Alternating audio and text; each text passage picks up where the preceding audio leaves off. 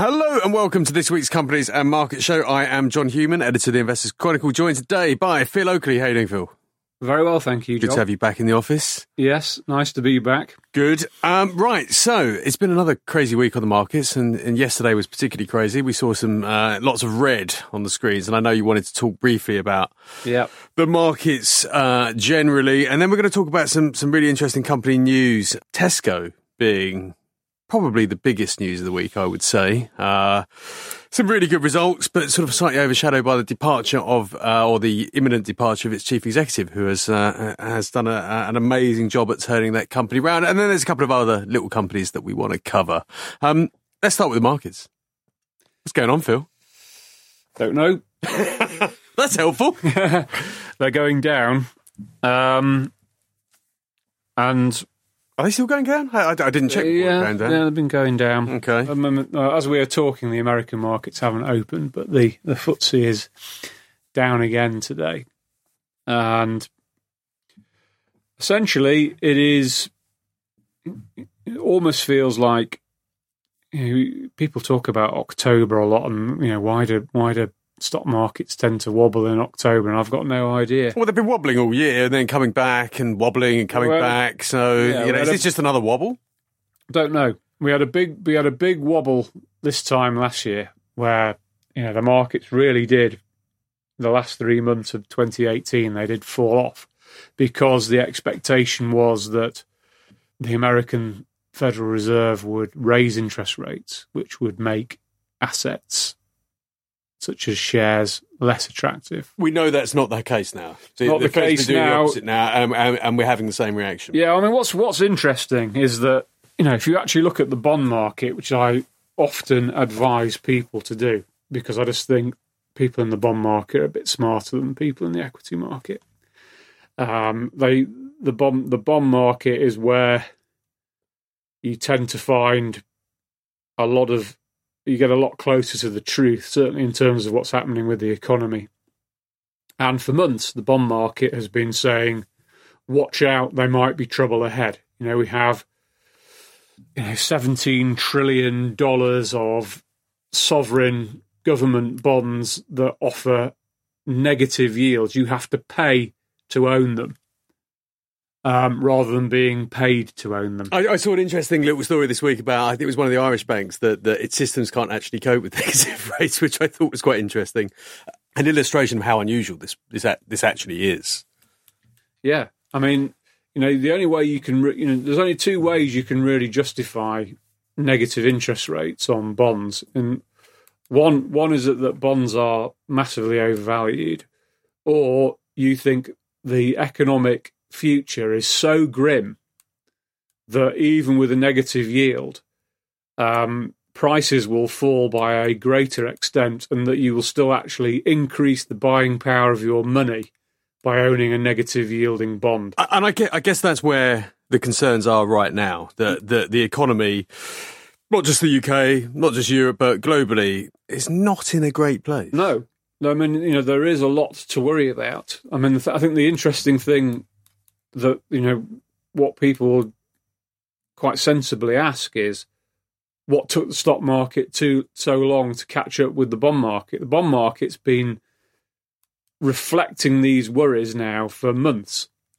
And I think what did it was a very poor number in America for essentially a survey that looks at manufacturing output. There's something called the ISM survey. And anything below a number of 50 signals that a contraction, and it came out with a number just above 47, and that kind of number, when it's been seen in the past, has usually been quite a good predictor of a recession in America. So we're seeing similar numbers from Europe, so PMIs or whatever you want to call them, purchasing managers. Yeah, Germany in particular. Yeah, German numbers look terrible. And of course, we've still got this ongoing trade war. We've had something out this morning about the Americans slapping £7.5 billion worth of, or $1 billion, or whatever the currency is, on EU EU imports. This was the WTO ruling yesterday in relation to what has been ruled as illegal subsidies for Airbus. Yeah, Donald Trump's got bee in his bonnet about Airbus effectively being subsidised by European government. This has been rumbling on for as long as I remember. Yeah, it's been running on for years. 20 years this has been being argued over. I mean, all of this thing's been going on for years. The Chinese thing has been going on for years. It just actually happened that 20 years ago, American consumers were only too happy to buy Chinese stuff on the shelves of Walmart. And actually, the whole Chinese economy and the way that they sold stuff to America, then took the money, shoved it back into the American bond market, pushed down the interest rates, made interest rates very low, made borrowing very affordable in America. That suited America at a point in time. And now they sort of realise perhaps they've given away too much and they want to try and bring the balance back. And this, of course, cutting to the chase, is messing around. It is destabilising the flow of goods across the world, and therefore it's causing turbulence in national economies. But you have a general issues as well, such as, since the financial crisis, which arguably was caused by one thing or another, too much debt in the wrong places. And what have we had since then? More debt. In the wrong places still? Arguably, yes. I mean, you mentioned in your Alpha report this week that a lot of that debt is backing things like property, for example. Yeah, I mean, property is, essentially used as the main security for lending money. People, particularly in America and Britain, traditionally use their houses as cash machines. And when the value of it goes up, and the value of the equity, which is the value of the house less any outstanding mortgage, goes up, people feel wealthier. They are encouraged by banks, by financial institutions, to take that money out and spend it. And clearly there's some of that that's going on, either via equity release or just loans, or people particularly... The feel-good effects as well. Obviously you have a generational effect here as well, where you have older people perhaps selling big family houses, moving to small houses, pocketing the difference. That money goes into the economy. And that's not really a debt issue, but it shows you the power of housing equity can have on the way that the economy works. Yeah, there were some housing numbers out this week, actually, and we're starting to see, we've seen contraction in specific markets, particularly London, but that seems to have spread now to the sort of aggregate level. Yeah, this is a good thing, right? Well, yes, absolutely. It may not, if you want to use your house as a cash machine, you see it as a bad thing. If you're a young person who wants to buy a house and put a roof over the head, falling prices are a good thing. I can never work out what the media wants house prices to do, because if they fall, then everything's going to hell in a handcart, and if they rise, then young people can't afford it. So I'm never quite sure what people actually want to. Yeah, if oil prices and petrol prices go up, or electricity prices, gas prices go up, everyone's up in arms about it.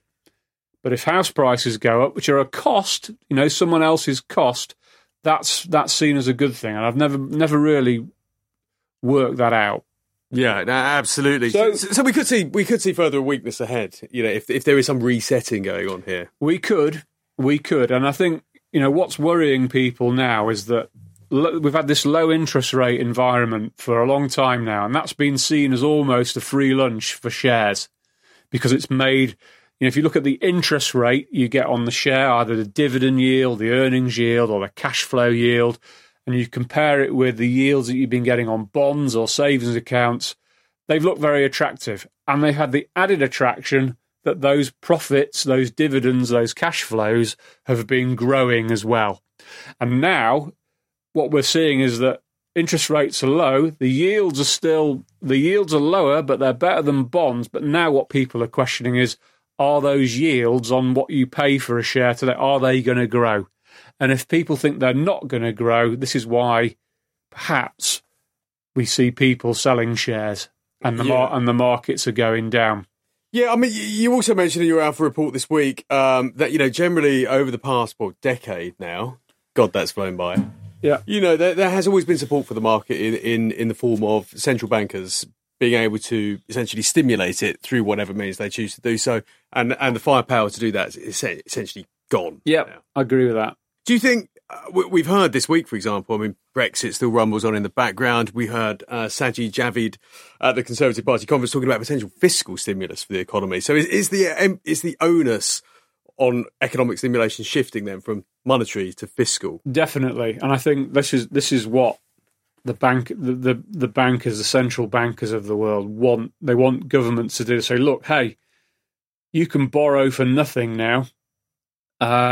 So you can go and borrow lots of money and you can spend it. And you've seen the British government in the last week or so come out with big promises to spend money.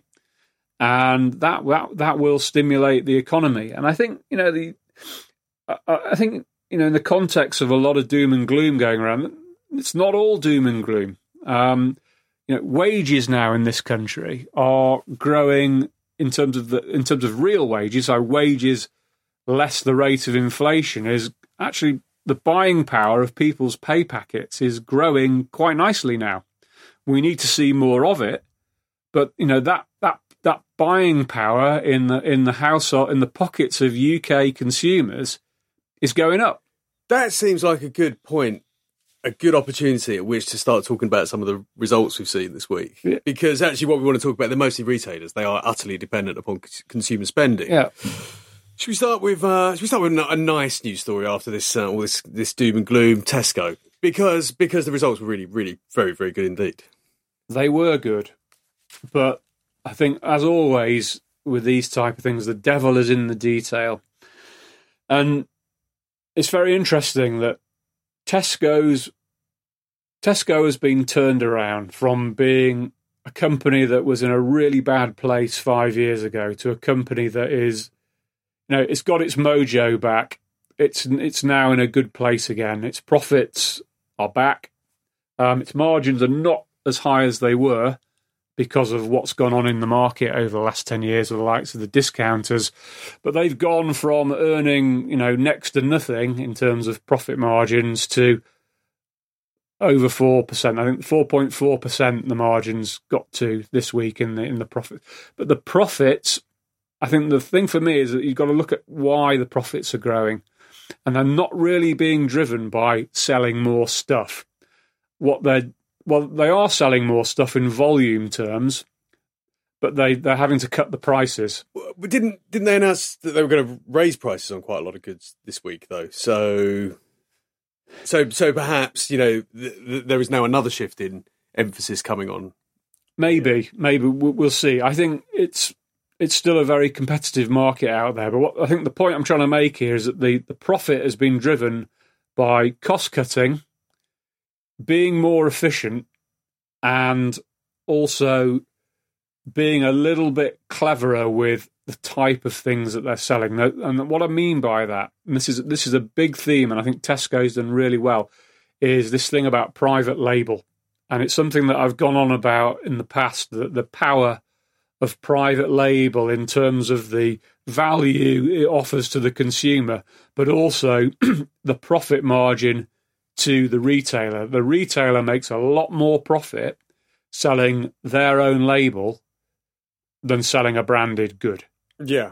And Tesco's been pushing this hard, and this has been a big, not insignificant contributor to its margin performance. I mean, that kind of takes me into thinking about perhaps going off on a little bit of a tangent. Where does that leave the likes of the Unilevers and Reckitt Benckiser of this world, who have relied on these big branded goods that they can flog in bulk through supermarkets? Yeah. And yet these companies have continued to do very well in stock market terms. Yeah. Where does it leave them? I think it leaves them in quite a difficult place because the problem that these companies have got is, Tesco's got the same problem, is actually growing the revenue line. But I think more so in emerging markets where you get local brands and private label, and obviously the discounters are big pushers of private label. It is a big problem for the branded consumer goods companies that have been making fat profit margins, and now the the quality and performance of a lot of private label food and non-food is very, very good. You don't have to go and walk around most supermarkets now and look at the sort of premium ranges that they're rolling out. Look at the branded household cleaners and that type of thing. They're very good in performance terms compared with branded products. And what tends to happen is that for the branded companies to shift their stuff, they have to offer it on promotion. I mean, I notice you don't have Unilever, which is, generally considered a sort of quality, reliable stock in your fancy sip. No, I don't like it. I did have it. I got rid of it. I got rid of it because of what we've just been talking about. With the exception of the beauty products business and I think to an extent things like the ice cream business, my concern with Unilever is that Unilever is very vulnerable on a lot of its food brands to private label. We did see that during the last recession. Yeah. There was a big shift towards private label, but then it sort of seemed to come back a bit. Yeah. I think when people felt a little bit wealthier. Yeah, I think when people feel, but it's interesting. I think one of the things that's undoubtedly happening is that people have shifted. When times were hard, they shifted to the discount. They went to a private label brand. They actually found out these work pretty well. And you throw in the likes of Amazon who are trying to get in on this, and this is a story that's going to run and run for quite a few more years, in my opinion. I mean, the interesting thing about this Tesco story this week is really the departure. I mean, the results were amazing, but the departure of Dave Lewis, the chief exec, the imminent departure is the real concern here. Now, he actually came from Unilever, which is quite interesting. So I wonder how much that sort of, poacher turn gamekeeper type thing has really helped him deliver this turnaround. But, is his imminent departure a bad thing? Has he left it in good enough shape? I think he's left it in excellent shape. We've talked about the efficiency, the private label push, and obviously he will know the margins that Unilever. Well, exactly, exactly, and he'll know the margins on private label, and he's done that very nicely with Tesco. I mean, I write my editorial this week about executive pay, and he wasn't actually obscenely paid as a FTSE 100 chief exec, and the job he had to do when he came in, it's probably a bigger mess than most companies face at any point in their history. Yeah, I don't know whether it's luck or good judgment, but undoubtedly what's been one of the big factors in turning Tesco around has been buying Booker. Yeah. Booker, the wholesale food business, it's given Tesco different market to play in. Booker itself was more profitable than the Tesco supermarkets. They're also buying, they've announced another acquisition this week, which brings in another sort of £1 billion of sales. And it gives Tesco a lot of increased buying power. And it also gives the opportunity to spread those revenues over existing costs and make money. And I think the acquisition of Booker, which a lot of people, including myself, looked at the time and thought, not sure about this. Have they paid a bit too much for it? Well, it looks like it's been a very good deal. I always liked Booker because it was very well run. It was always a little bit expensive as a share, but I always liked it because it was very well run. And, I think his chief exec was the guy they probably had lined up to be the successor to Dave Lewis. Unfortunately, he's been taken ill, so that's not going to happen. Charles Wilson, but they've had to go to an outsider now, which I sense that you're a little bit concerned about. A little bit, but I also say that there's a tendency for particularly media types and journalists and analysts to sometimes get too wound up in the personality of management. In that, at the end of the day, you have a company with its assets, with its products, and the direction. Obviously, the captain steers the ship, but also the captain also has lots of faithful foot soldiers and deputies who are also part of that, and these people are largely staying on board. And I think the only risk you really get with a change of ownership is you get somebody in who tries to do something a little bit different. Morrison speaks to mind here, where Dalton Phillips came in and took over from Mark Bolland. Mark Bolland. Yeah. And Mark Bolland had left Morrison's in a really good shape, and Dalton Phillips came and mucked it up. Personally, I don't think Mark Bolland had left Morrison's in quite as good a shape as everyone said he had. Why do you say that? Because as Dalton Phillips tried to employ his strategy, his changes, it became clear that there were lots of things that Morrison's didn't have. One of them in particular was good customer data. They had no, club card equivalent. I thought that left them in a very weak position. Lots of the Safeway stores had never really been made over in, to quite the extent they needed to be. The IT was still quite poor. Oh, yeah. I mean, my mum used to work in the cash office of a Morrison's store up until, this is what would have been early mid-2000s, and they were still having to cash up the store's takings with pen and paper. Yeah. And I think some of those issues persisted, and I think they have largely sorted it out. And I think, well, bear in mind they have had to go through a bit of a restructuring and turnaround as well under a new chief exec, and that's been going quite well too. And I think the other thing is that the finance director at Morrison's at the time, Richard Pennycook, he's good. He was who I used to know when he was the finance director of RAC, is a very good guy, very understated, very good at his job, and I don't think he got the credit that probably he deserved or thought he deserved for doing what he did at Morrison. But we digress. I think, people will look at Ken Murphy, who is the CEO designate here at Tesco, and they look at him and say, well, he's not a grocer. He's been working for Walgreens, who own Boots, the chemist, and they'll say, well, does he really know grocery retail? I'm not so sure. Boots hasn't been having a great time of it. We don't hear as much about it because it's a private, essentially a private company here in the UK. But probably not due to management issues, just due to the structural shift in and how a lot of the products are being sold now. But that said, we've talked about Superdrug on this podcast before, and they seem to be doing okay. Yeah, Superdrug and Savers, which is an offshoot of Superdrug, are doing well. Maybe because they're privately owned.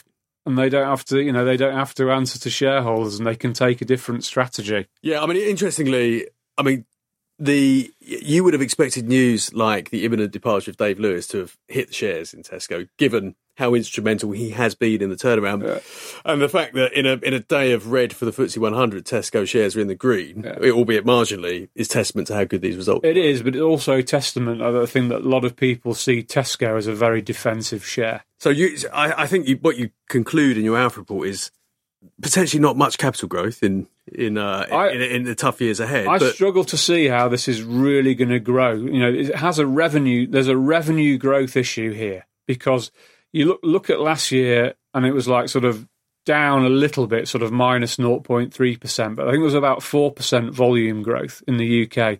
So that's telling you that they either sold a different type of product, so cheaper products like private label, or they cut prices, or both. But there's some very interesting things going on as well strategically. I think revenue growth, the big focus now is on Tesco Express stores in Thailand and in the UK. There's also a push online now. I mean, you and I have talked in the past about, does online selling groceries over the internet make a lot of money? Well, but they're saying it is now. Well, they say it's profitable and cash generative, but they haven't put any numbers to it. But they obviously feel confident about it because they're doubling the capacity. What I think is one of the interesting things that I think, looking within the business, is this proposal to offer a premium version of Clubcard and called Clubcard Plus.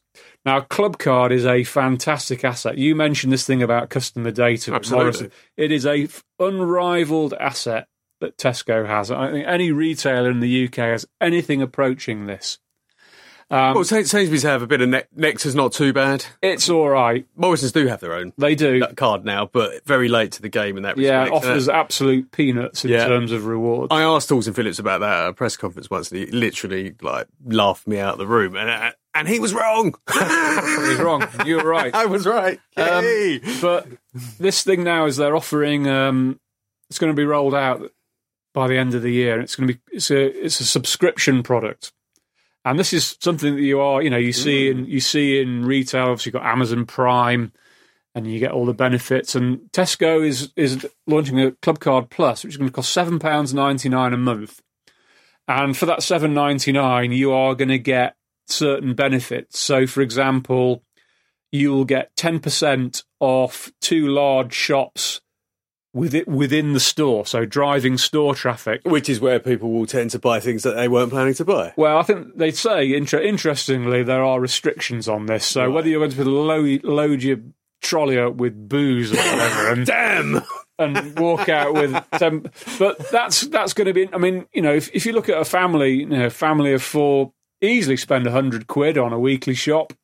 If you're getting 10% off, do that. That's paid for itself. Is it a market share grab then, potentially, or? It's certainly a retention. It's a retention thing, and it could well be a market share grab. I mean, there are other benefits in there, such as you can get 10% off Tesco brands whenever. You get double data on Tesco Mobile, and then there's also like a foreign exchange fee waiver on the Tesco Clubcard credit card, and we need to know a little bit more about this, particularly the limits on the weekly shop, on the twice weekly shop per month, or the 2 weekly shops per month. On only 8 bottles of gin. Yeah, that kind of thing. But, if it gets to the situation where this offers outstanding value, it's not, obviously Tesco can't give too much away, because obviously it doesn't want to give all its margin away. But if it can communicate to customers that this is a very good deal, then this could drive some growth. I mean, Tesco has become, one of the things they have done over the past few years, and this sounds like it's part of the same ethos, is really refocus on the customer. And the shopping experience at Tesco is improved over the years. I spend quite a bit of time in Tesco now. I've always done the weekly grocery shop in our house. And 5 years ago, I would never have gone into Tesco. I didn't like Tesco. I didn't like it as an investment, and I didn't like it as a company because I just thought the consumer experience was poor. Yeah, I mean, it's kind of interesting. I'm going to sort of move quickly away from Tesco in the context of 2 other companies that have had a bit of news this week. Yeah. One listed, one not listed. One is John Lewis, which is making some big headcount reductions in its head office team. That's a worrying sign for John Lewis. I think investors don't need to worry, obviously, but it's kind of telling us something about retail generally. Lenders do, of course. But if you're a business that's struggling, the easiest thing to do is to cut costs.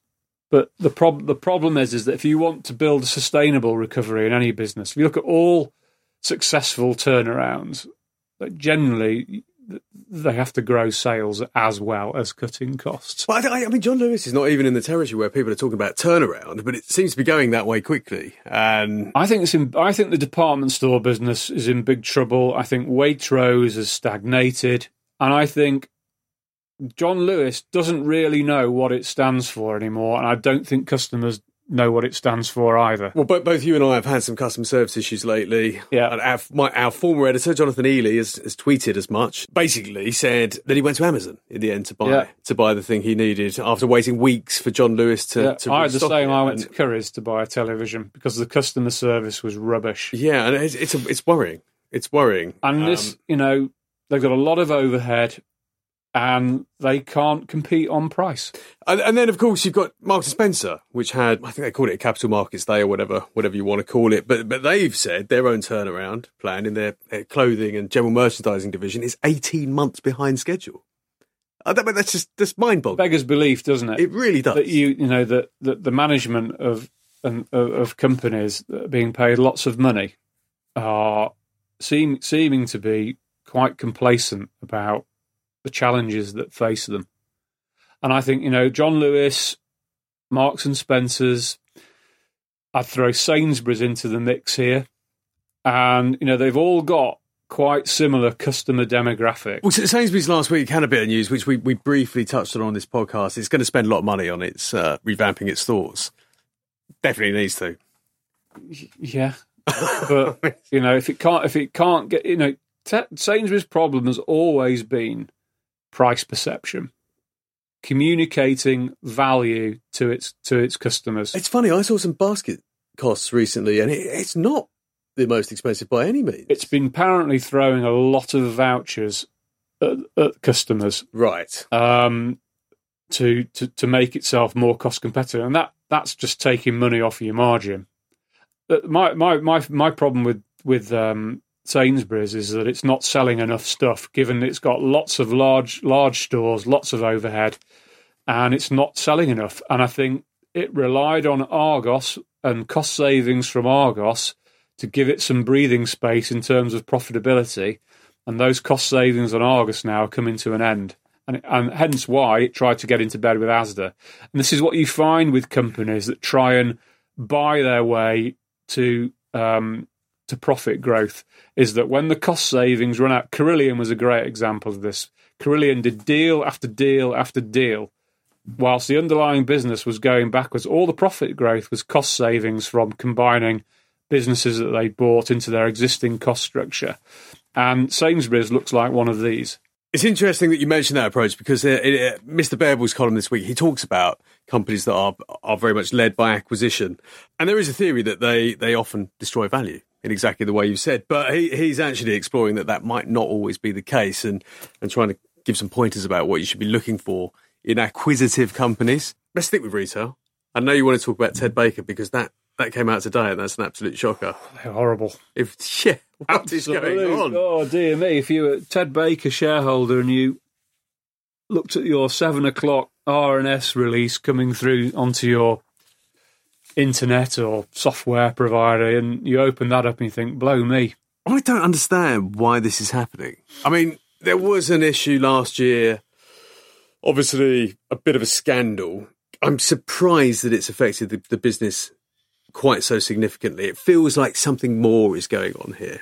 Well, if you read what the company is saying, obviously you can take that with a pinch of salt, or as much pinch of salt as you want. But if you put it at face value, they're saying they're facing horrendous price competition, and there's some really disturbing words in the statement. I mean, they were saying that they were facing distressed discounting from brands that were literally fighting for their survival. And you're thinking, well, do you really want to be in a business up against that? It's showing through the numbers. The numbers look absolutely horrible. You know, there's 400 basis points, 4% has come off the gross margin from 58 to 54. This is painful for any business when you lose that amount of gross margin or profit contribution to your fixed overheads. And then the problem is that the distribution costs and the administrative costs are rising by 14%. So the sales are basically flat. Those sales are less profitable. And then underneath those sales and gross profits, you've got underlying costs which are growing at 14%. And that's moved the business from making £25 million of pre-tax profit in the first 6 months of last year to making a loss. And you read the outlook statement, and it's not very encouraging at all. There's a lot of uncertainty in there. They say that if things continue as they are, they're going to make less money than they made in the second half of last year. It doesn't take much of a number cruncher or someone who's on the ball to work out that profit forecasts are going to be absolutely demolished by this. Big dividend cut coming as well. Yeah, and this is the other thing as well. The dividend cut, you can talk about dividend cuts, obviously, dividends as signals. Dividends are sometimes interpreted as signals about a company's future profitability.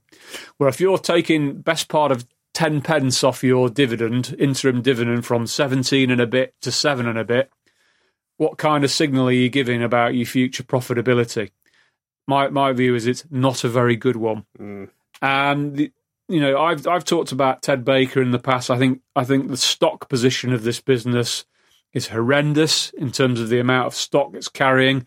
It has done some good work on this. It has, got some cash inflow from running down its stocks. We don't know what damage that's doing to its profits. The fear would be that as it manages down this stock position, which is way too high, it's going to start blowing a hole in its profits. And, my view is that if you look at consensus profits on this yesterday, there were 51 million for the year to January 2020. I think they're going to be probably 30 million or maybe even less. Savage. And you also got to look at, the things like the credit facilities. One of the things that you've been looking at, looking at another distressed company this week, is you look at how close some of these companies are getting to their credit limit. And Ted Baker's credit facility is about 180 million. I mean, the major shareholder, Ray Kelvin, still owns a big chunk of this. Yeah. So you take private at some point. Yeah, but if you need to inject, if you need to inject money into it, if the banks say we'll lend you up to 180 million, and you're at 140 million now, so you've got 40 million of slack, but this business is so sensitive, the profits of this business are so sensitive to changes in sales, changes in margins, and you've got rising costs. You've seen a big swing from profit to loss. You could be up against that pretty quickly. So someone will have to address that. No reason to own these shares then? Don't think so, no. No, I've got a wardrobe full of stuff. I tried, Ted. I'm sorry. Yeah. Usually we like to end on a high note, but let's go even lower, because I know you want to talk about Revolution Bars. I do, and even more horrendous. No. Well, negative shareholders' equity. Yeah, I mean it's. Talk us through. I think this is with my sort of educational hat on, I recommend all serious share investors to go and look at this company, because it is a great study in red flags, warning signs of stuff going wrong, and things that you could have spotted in advance really, really coming to fruition. This is a company that private equity sold onto the stock exchange. Red flag number one. Yeah, about £2 a share. That's the ultimate red flag for me. But it has a concept. It has a upmarket cocktails, running a portfolio of bars that it doesn't own but rents. It was vodka bars. Was the original years concept, ago? Yeah, and it's now moved sort of more into fancy cocktails. Well, it was food. Rum. They got into rum. It was they had this sort of the whole sort of the Cuban experience. Yeah, this clearly doesn't sit well with the alcohol lovers of Britain. I don't my understanding of these bars is it's a place where you might end up in on a stag do or something, or a hen night or whatever. Maybe. If you got any money left, I have done. But this company has been struggling. You look at like-for-like sales for a retailing business, and this company has had a portfolio of I think around 70, nearly 80 bars. And the large chunk of these, the sales of them have been going down. And the money that's been spent on the new bars has not been making anywhere near the kind of money that the company was promising that they would make. And so profitability for the whole company has been going down. This company accounting, in my opinion, is very aggressive. They have this use of adjusted EBITDA for a start. Now, pub companies are asset intensive. Even if you don't own the property, fitting these out with fixtures and fittings, keeping your bars looking nice, is a capital commitment and you need to replace that. So basing a measure of profit before depreciation, which is a proxy or estimate of what you have to spend to stay in business to keep things looking, is ridiculous. You're taking out a cost that is a real cost. Correct. In business. And you know from looking at other pubs and bars that what they call the capex cycle, which is how long the money you spend lasts before you have to spend it again, is getting shorter. And it's getting to, it used to be maybe 9-10 years, and it's now getting to sort of 5-6 years. And my view, and I've talked about it when I've been looking at Marston's in the magazine, my view is most pub companies' depreciation expense is too low and their profits are overstated. And I think this is the case here as well. And if you actually look at the cash flow statement and look at the cash flow it's actually making, you take away what they should be spending on keeping their bars looking nice, I don't think this company's making much money, if any money. And you then start looking at the balance sheet, and you have impairments, which are writing down the carrying value of the assets. But then you look at the assumptions that have led to these asset write-downs, and they assume 2% profit growth. And yet the profits of the existing estate are absolutely tanking. So you can argue that even after they've been impaired or written down in value, their carrying values could still be too high because the assumptions gone in to make those carrying values are unrealistic. And then we have a situation where the sort of icing on the cake is that the company is right up against its credit facility of about 18 million. And then you look at the fact that because it rents all its bars, the new accounting standard that's come in saying that the assets and the liabilities of these bars have got to go on the balance sheet. Now, you have a lot of underperforming bars, rented bars. So the asset side of it is lower than the liability side of it. So when these go on, you are getting a big hit because your liabilities are higher than your assets. Your equity or your net asset value is taking a hit. And this hit, once they go on the balance sheet, and they're not on the balance sheet yet, is £23 million, just over. And the shareholders' equity is 21 and a bit. 21 and a bit. So once these lease assets go on the balance sheet, the net asset value, the shareholders' equity of this business is wiped out. And what are the implications of that for shareholders? The implications of that is the implications for shareholders is that, I mean, they're not paying a dividend anyway, but the implications for shareholders is that this is the kind of development that worries bankers who lend money. Because the bankers are always looking at what security there is against what they're lending. And the risk is that whilst it's quite possible, eminently feasible for a company with negative net assets to actually trade and be solvent, the points I've mentioned earlier is that we think that replacement expenditure is too low, and actually real profitability of this business is very questionable. The problem is that if the lenders start getting worried and trading takes another turn down, and hopefully it won't, but if it does, then the bankers might ask for shareholders or for more equity to be put into the business. So an emergency rights issue. I think this has potentially got deeply discounted rescue rights issue written all over it if it can't stop the rot. And the problem you've got is that even though it's coming up against very soft comparatives on like-for-like sales, the like-for-like sales of the business are barely positive. If you were very generous, you would say that if you stripped out the refurbishments, because pubs never need to be refurbished, do they? Well, some of the ones I go in don't. Yeah. Then sales at the moment, like-for-like sales are growing by maybe just over 1% if you're generous.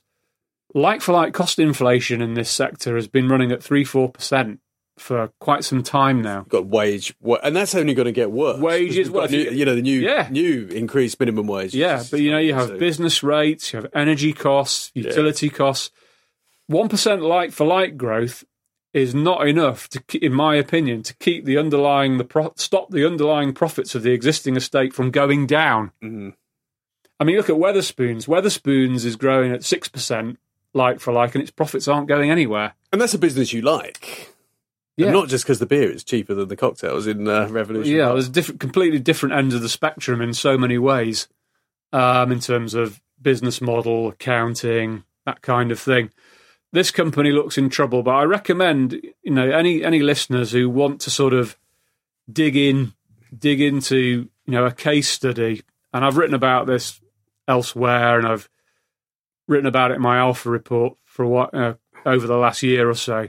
It's a great case study in red flags. Well, potentially, so over the last 3 weeks now, you've looked at the various different parts of a company's accounts through the medium of Marston's. So we've looked at the income statement, balance sheet, the cash flow. Maybe just sort of reverse engineer Revolution Bars with these as a sort of kind of educational process and just try it out, because these are fantastic resources here. Thank you very much. But yeah, I think if you'd have applied these lessons, you would have spotted these sort of problems. I did write a piece on Revolution bars when I worked for SharePad a few years back, pretty much pointing out, and I developed it. There were so many red flags on things like low return on capital employed, capitalization of costs, bar costs, exceptional bar opening costs being taken as exceptionals. It does sound like a lot of work. Carrying values of assets that the auditor report said might be a little bit too high, therefore they were under-depreciated or they were overvalued.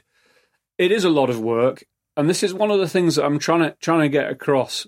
And this is why investing is actually quite hard. And if you are going to invest in companies, then you need to know what you own and take the time to do these kind of exercises. The annual report, and this is what I've been trying to get across in the last 3 weeks in the magazine. And I'm not a trained accountant. I don't always get everything right. I'll make mistakes, but generally by plugging away at it, reading these things, learning things, you can learn a great deal about opportunities and risks. And it's free. It's there. It's the best, arguably the best bit of resource you have on a company out there. And the point I'm trying to get across, and what I've always tried to get across, is that they're underused, and that's a great shame. I would agree entirely. Thank you, Phil. Let's wrap it up there on that rather soggy note of Revolution bars. Yeah, it's been hard to be upbeat this week. Yeah, well, next week. Having said that, just going back to what we were saying right at the beginning, you look at something like the FTSE 100 now, big yield on there now, some good blue chip dividends being paid. I can see why people are looking at that and thinking, actually, maybe it's not as bad as it's being painted. And potentially, fingers crossed, the end is in sight for the political stalemate. Let's not talk about that. No, that was jinxing it. But what I would say is that, if you're an income investor, and the same caveats with mind your eye, quality, and that kind of thing. UK market, if you're on things, this is a good time if you're looking to top up your dividend shares, or you're on dividend reinvestment, and you're a long-term investor in an income-producing asset like a FTSE 100 tracker or something. You might be quite pleased to actually see the price go down for a bit because you'll be buying more shares with your reinvested income. Indeed. And in fact, in this week's magazine, there are plenty more ideas of things that you can buy. I mean, the stock screen that Algy's put together this week looks at investment trusts that have been oversold. When the market's bad, the discounts widen and it's bargain hunting time. So Algy's applied all his usual stock screening criteria to find a few of those that you might be interested in. All the usual tips and lots of the news section. Mostly bad news, it has to be said, but there you go. Results winding down at last, but and the big feature in this week's magazine is by James Norrington, which goes back to what we were talking about right at the beginning of this podcast, is this sort of political backdrop to what's going on in the markets. Patriot Games looking at trade wars and what you do as investors, and it's not immediately obvious how you can insulate yourself from this, if you can at all. But we've got some ideas, and James put them together. And it's a great feature, and it's a great cover. Do you like it? I do, actually. It's lovely. Very nice. Anyway, thank you, Phil, and thank you all for listening. Pick up the magazine in all good news agents. Patriot Games, How to Protect Your Portfolio from Trade Wars. We'll be back again next week. Thank you.